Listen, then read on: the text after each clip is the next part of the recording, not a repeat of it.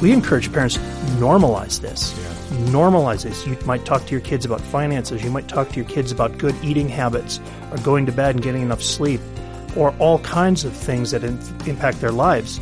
This is something that should be so normalized that the kids don't blush and you don't blush when it comes up. It's looking at a TV commercial and just saying, what's the message here? Let's make sure we're not being deceived by something that's false. That's Daniel Weiss. He's our guest on Focus on the Family, along with his co-author, Josh Glazer, and they're going to offer help for guiding your kids through the digital landscape. Now, please be aware this program isn't appropriate for younger children, but be sure to download the podcast or view the conversation on YouTube. Your host is Focus President and author Jim Daly, and I'm John Fuller. John, this topic can be really intimidating. And my boys are grown up now, and of course we did the talk, but this was, the regular touch base, how you doing in this area conversation. And, I'm grateful. It was normal, typical. It wasn't perfect. I don't want to project that either. But you have to stay diligent as a parent, and that's the spirit in which we want to do this broadcast today. 67% of young males and 57% of young adults view pornography. And in this generation, porn use isn't the exception. It's now the rule. And we as Christian parents, one, we have to model it well, how to not use it. And then, two, how to help our children manage this. So stick with us. Don't turn us off. I think it's going to be a great discussion, especially for parents. And joining us in the studio are Josh Glazer and Daniel Weiss.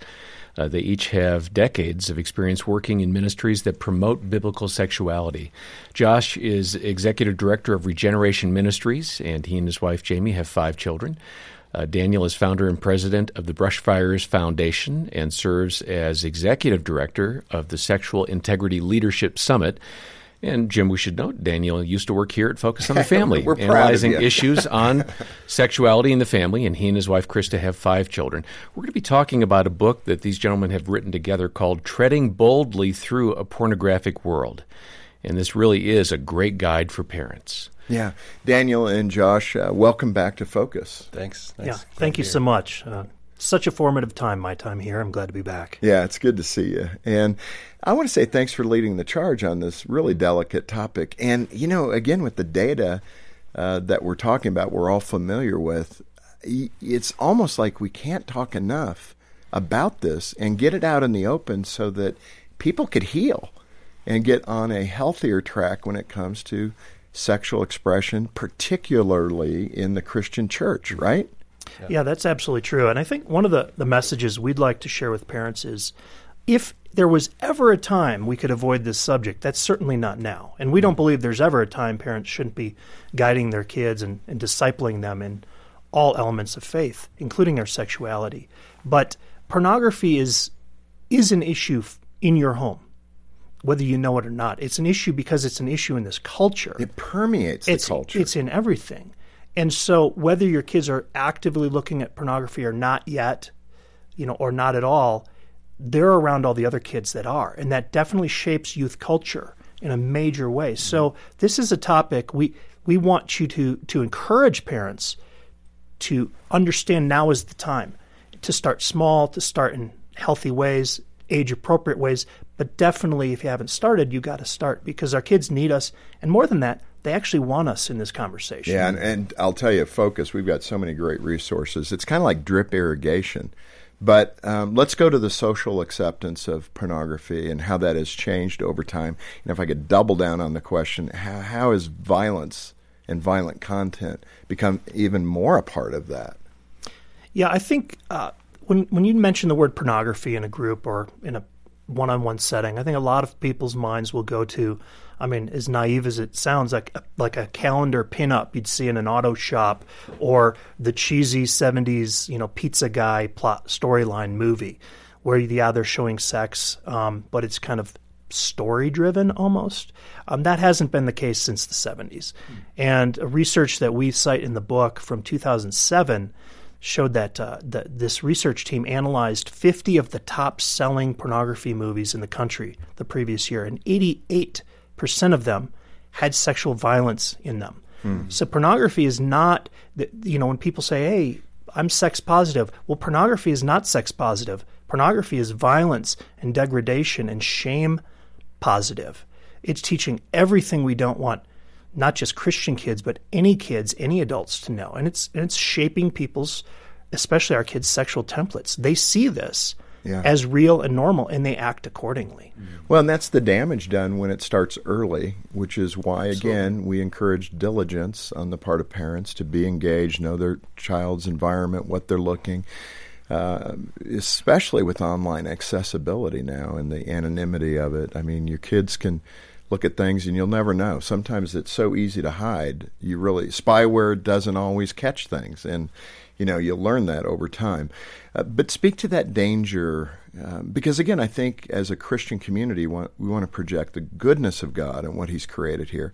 But it's that distortion, that manipulation that we're trying to correct, and the damage that's done when that happens. So how do we help our kids at that developmental stage, the right developmental stage? How do we protect them, and how do we help them? I think one of the things we have to do first and foremost is start with God's positive design. We have to start with the real thing. Yeah, the real thing. Yeah. If parents haven't had conversations like that, and we stress conversations, part of the reason we feel so much pressure, part of the reason we struggle to have the conversation is because we don't talk about it enough. Yeah. The more we talk about it, the more comfortable we get, the more our kids recognize, Mom and Dad talk to me about this kind of stuff. This is part of what happens in our family. So if it feels awkward to you, keep pushing through. It'll feel less and less awkward. Can I interrupt you for a second? Because it's so important. Some people are going to get a hold of us, and they're going to be very offended that we had this discussion, that we talked about it. And I would like to appeal to them in the best way to say things up in the light of day, things on the table. It's important because the Lord, I think, in my belief, can work with that. It's when it's hidden, it's under the table, it's in the dark, that it does such destruction. Yeah, the other thing, Jim, is for those parents out there that we shouldn't talk about this. Well, you have to understand the culture is not shy about talking to our kids about sex. And nearly everything the culture is saying is a distortion, a lie, or something more malicious than that. Yeah. And so that's what's shaping our kids. And as you said, and Josh said, don't have fewer conversations or one big conversation. We encourage parents, normalize this. Yeah. Normalize this. You might talk to your kids about finances. You might talk to your kids about good eating habits or going to bed and getting enough sleep or all kinds of things that impact their lives. This is something that should be so normalized that the kids don't blush and you don't blush when it comes up. It's looking at a TV commercial and just saying, what's the message here? Let's make sure we're not being deceived by something that's false. I mean, it's not always even about sex. It's just about how men and women are portrayed. But laying that foundational groundwork for understanding God's good design, that's how we can have open, honest conversations. Yeah, and I think that's so good. Some parents have taught their kids that purity is really important, which it is, and that being a virgin at the time of marriage is kind of the key goal. But you can also get some dysfunction in that if you're not careful, and you guys write about that. Describe that potential dysfunction when we're locking it down, and then, boom, they come in with some problems. Yeah, I share the story in the book, and thankfully I can be open about this, but I was a virgin, technically. You have to almost add that term now, but I was a virgin when I got married. And I was really proud of myself. And I thought it was like, I did it. But I realized later when God kind of got a hold of me on some of my sexual brokenness, I was dealing with lust. I had acted out sexually with other gals in college. I had looked at pornography countless times. So I was kind of, as I said, the whole house was burning, but I was glad and proud that I had saved the front door. And that's an incredible analogy. It's not about this binary view of you are or you aren't. And I think that's where we get into trouble, because that eliminates the quality of grace in this and forgiveness. And none of us walk out our sexuality perfectly, not one. We all fall short. And that's very scriptural. So let's approach it from that perspective and say, let's cultivate positive, healthy habits of the heart, this chastity idea, where even in a misstep, like God is still with us. We're still moving forward toward His good, godly design for us, which blesses us and allows us to thrive. Yeah. And that's something that's ever in front of us. It's not something behind us now that we've lost. Yeah, this is Focus on the Family with Jim Daly, and our guests today are Josh Glazer and Daniel Weiss, and we're talking about the content in their book, Treading Boldly, and we certainly would encourage you to get a copy of this from us here at Focus on the Family. The link is in the show notes, or give us a call, 800, the letter A, and the word family. Let's talk about technology. You both kind of come at it a little differently. So, Josh, starting with you. Yeah. How do you approach technology in your home, and how do you batten down the hatches? Man, well, we don't do it perfectly, but we took on early on. We made the decision. Our kids are growing up in a digital age, and at some point they're all going to have phones. They're going to have digital devices in their pockets, and they're going to need to navigate these things. And so we decided progressively as they grew, we would entrust them with more and more responsibility to have their own devices. And the idea was, if they're going to make mistakes, we want them to make mistakes in our home. Right. If they're going to learn, we want them to learn in our home. And so there have been ups and downs, and things we've tried and things we've taken back. And so from an early age, one of the things we did was, if our kids were on one of our computers and they're doing something online, and by the way, like I grew up a digital immigrant, so I knew when I was online and I knew when I wasn't. I don't think our kids always know the difference between being on their device and being online. But when our kids would get online, part of what we would do is to say, okay, if you see something inappropriate, what do you do? And we'd walk them through a process there, kind of run fire drills. And then as they got older, they would have just more responsibility with that. We did have some filtering software on our devices, and so that we could see what they were looking at. We have all our kids use their devices in public spaces. And as they get older, if they're demonstrating that they're being responsible, that they're paying attention to the things that we're paying attention to, then they're given more and more freedom. So, our oldest daughter now has a phone, and she's like, can I use it in my room to wake up to? And she talks to us about, I'm not texting people late at night. I don't. That doesn't happen for me. That kind of stuff. Like, okay, next year you're going to be in college anyway, so yes, you can. Yeah. And you may not do that with a freshman. Right. In high school, but maybe a senior, it's time to give that responsibility over. Daniel, what did you do differently, or what are you doing differently? Yeah, we did approach it differently, and I want to say right off the bat that by us choosing a different path, there's no part of me that says I think Josh and his family are doing it wrong. And I really think that's important for parents to hear. Yeah. There's not a one-size-fits-all solution here. Mm-hmm. This is very much a relational issue within the home. And so in our home, as we said, we try to keep our kids analog as much as possible for as long as possible as they were growing up. So we didn't want them spending hours in front of the TV, hours in front of a video game system. We do live in a rural part of the country on a family farm. So we go out and climb trees, go out and play with the animals. And that was part of what we hoped would be a gift to them. Mm-hmm. Now that I've got teenagers and some still preteens, technology, we're in that phasing into a little bit more of what Josh is doing, teaching responsible tech use, teaching how we act in the world needs to be the same way we act online. So manners don't just get thrown out the window. But having those normalizing talks about the reasons why we're concerned about their tech use and what we hope they don't encounter because of that. And I think, being an analyst here at Focus on the Family for so many years, I got to see a lot of the research on just how impactful large-scale media use is on kids. It can be very damaging. And that doesn't mean your kid's messed up, but statistically speaking, the kids that are on their devices a lot just are doing more poorly in all kinds of measures. So knowing that research, we wanted to hold them off as much as possible, but then introduce it at a proper time. Describe your threefold approach to technology. I think it's guiding, guarding, and growing. So how does that work? Yeah, so and that was just our attempt to kind of encapsulate some different areas that parents can think about when they're trying to approach all these topics with their kids. So the guiding part is just giving our kids some counsel, walking alongside them, encouraging them along the way.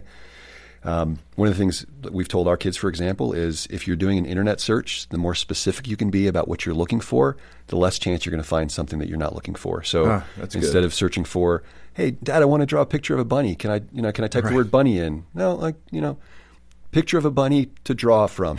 Try that. Yeah, that's good advice. Guarding these are what we bring in because we're older, we're wiser, we've been down the road, we know what some of the dangers are. And so whether it's internet filters or it's setting specific parameters and boundaries around when we can use our technology. Time limits. Yep, that's kind of stuff, that's guarding. And one of the places that parents will run into, by the way, there is their kids will say, why don't you trust me? Mm-hmm. And so one of the things we like to tell our kids, we absolutely trust you. We do not trust the internet. Mm-hmm. Right. We don't trust the intentions of everybody else on there. So we're not guarding them from you. We're guarding you from them. So, and then growing, that's just recognizing that we're all in a process. And so we're not looking for perfection from our kids in this regard. We want them to learn both from us. We also want them to learn from things they're discovering about themselves, and things that even the mistakes that they make. And so some of my proudest moments as a dad have been when I walk into the room and my daughter's on her phone and she says, "Dad, here." And she throws her phone to me and says, I'm just not using it well today. And I go, "Fantastic. What's going on for you?" And what might be happening that you're, being sucked in more today than other times. Yeah. That's her growing. All right, let's get to some really nitty-gritty questions. If you discover your child is viewing porn, how do you respond as a parent? Man, the first thing is so counterintuitive. First thing you need to do is you need to step away and breathe. So many parents just want to just run in and address it right away. Shut it down. Like, let's fix this. But we advise that parents actually need to collect themselves for a bit. And if they've got an ally, a spouse, somebody they can just say, "This is what just happened. You got to talk me off the ledge because I'm freaking out here." Because otherwise, if they don't do that, what'll happen is they'll go and they'll put their adult-size, parent-size angst on their kids and basically say, "I'm not okay until this is fixed." And we don't want to do that. We really want to go in that moment and be present to our kids where they are as much as possible. No, that's good. I think one of the things, too, is the shaming factor. You got to be really careful in the shame context, because I think that could really, especially, boys, man, if a mom's coming down hard on the boys, and I'm sure that's true for girls as well. Yeah. But I just think, again, that connection between mom and son can really be ruptured if she's not careful in that moment. Yeah. I have a story. This happened. We were watching a movie as a family, and my daughter turns to me and says, "Hey, Dad, something's not right." And she had 20 minutes earlier friended someone on Facebook. She's one of the few teenagers that actually uses Facebook. But she friended someone she thought she had gone to school with. Turned out it wasn't this person. And within literally a few minutes, the guy was sending sexually explicit questions and basically trying to groom her, actually, if you know that term. Right. And he was clearly older than her, in his 20s, it looked like. And she showed it to me, and I did everything wrong in that moment. I freaked out. My dad's heart was like, "What are you doing to my daughter?" Yeah. And of course it came out, and I'm like, "Why are you texting this guy?" Right. And I did everything wrong. I didn't collect myself, and I had a lot of backtracking to do. And even the next few days, I would check in with my daughter and say, "Look, I am so sorry. I reacted the way I did. I'm so proud that you brought it to me. And I want to explain my reaction was not that I was angry with you. It's that I was so furious someone would do this to you and inflict this on you." But that's why we say for parents, look, you're going to make mistakes. We make mistakes. This is a journey and a process we're on. But it is important to think about it in advance and be prepared for some bad news to come at you at any moment. Well, and every situation is a learning opportunity. And if you're treating it that way, you actually are making ground. Yeah, even when it absolutely. feels like as a parent you're going backward. But you are moving forward. Yeah. You have a story about Amanda, I think her name was, in the book, where she had some difficulty with her dad. And how would you say that story plays out with the pornography issue? Yeah, so this is later on. So if you've discovered that a son or daughter is looking at porn, and if they are open to walking away from that, getting some help in that, Amanda fit in that camp, and she was actually seeing a therapist. So she and her therapist began to recognize there was a correlation between an increase in her temptation to look at porn and her time at her dad's house. And so she began to explore, well, what's going on there? Why is that happening? And she realized that she actually began doing a feelings log, writing down, what am I feeling around that time? Because we're, like a lot of people like to say, like, a pursuing pornography is you're looking for something legitimate, but you're looking for it in an illegitimate place. And so she began to just treat with kind of curiosity and kindness, like, why am I more prone to that there? And she realized that she felt like a visitor in her dad's home, and she felt lonely. And so as she unpacked that with her therapist, she realized, okay, well, I'm not at home when I go visit my dad. I'm further away from my friends. He's got a little tighter restrictions on my phone use here, so I can't even be in touch with my friends that way. And so all those things kind of coalesced. And now she's also right in that kind of that center of dealing with the reality that her parents are no longer together, and she feels like a visitor at her dad's house. And so she was looking to porn to try to bring her comfort, to try to help her, deal with some of the sadness. Once she realized that, she could go back to her dad and say, I feel like a visitor in your house, and this hurts. Wow, it's an interesting journey to piece those things together, because at the surface, they wouldn't look connected. No, not at all. But wow, that's really good work on her part. Yeah, and again, she's an older teen, I think, at this point. But most kids would need help processing and would not be able to probably go that deep, depending on their age and their maturity. But this is some of the important and beautiful relational work that parents have in front of them, and not that parents necessarily know how to do that either. But I think that it's just a great opportunity to get to know our kids better. Like if we're just thinking about pornography use as you're doing something bad and you need to stop it. God's not happy with this. I'm not happy with this. I don't want this in my house. You're missing an opportunity to really explore, excavate. And so instead of being like a private investigator looking for dirt, you're helping your son or daughter excavate what's going on inside of me that I'm going to these things. Yeah, it's going to be there. All the truth is going to be there, which is so good. Yeah, Josh used the word curiosity. That's something we don't normally associate curiosity and pornography, right? That's what we don't want, kids being curious and looking for porn. But I think with these wounds and these relational longings, it's good for parents to guide their kids into a place of curiosity. And we have other stories in the book as well, like feeling rejected by friends might be a trigger that leads you to go find some solace or consolation in this content that gives a temporary relief. Yeah. So the more we can be curious about that, I think we can get to that point of truth at the core of our being, and then begin to untwist those things that have been twisted in us. Well, and you look at Scripture generally, and that is the destiny idea. Look at King David. I always struggle with the fact that he committed the two big ones, and the Lord said he had a heart after him. Seriously, Lord, how is that? It's that same kind of concept, though, that nothing goes for loss in God's economy. Like he's going to teach you when you fall. And we don't have good tolerance for that in the Christian community. We're expecting perfection. And, one of the things Gene and I often talk about is, older Christians, we kind of project that on our teen boys. We expect them to behave like we would behave today. And right, it's always a good right. reminder to say, okay, what were we thinking about at 16 and 17? How were we behaving back then?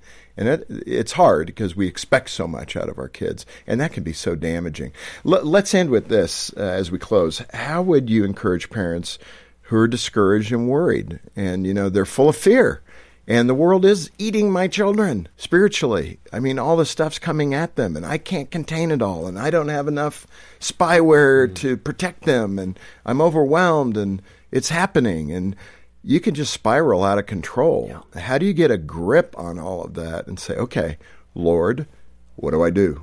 Yeah, I think it's important for parents to understand, as much as they love their children, God loves their children even more. Mm-hmm. And so God really is for them. But part of that is God is for the parents as well. And we devote part of the book to this. It's parents are on this journey. They need to be present with their own past and present, their fears, their concerns, and be fully present with God in those places so that they can find some healing, maybe some forgiveness they haven't had before, some reconciliation with their own past. But that's how they become more present with their kids. And our kids really need us. It's not our rules. It's not our words.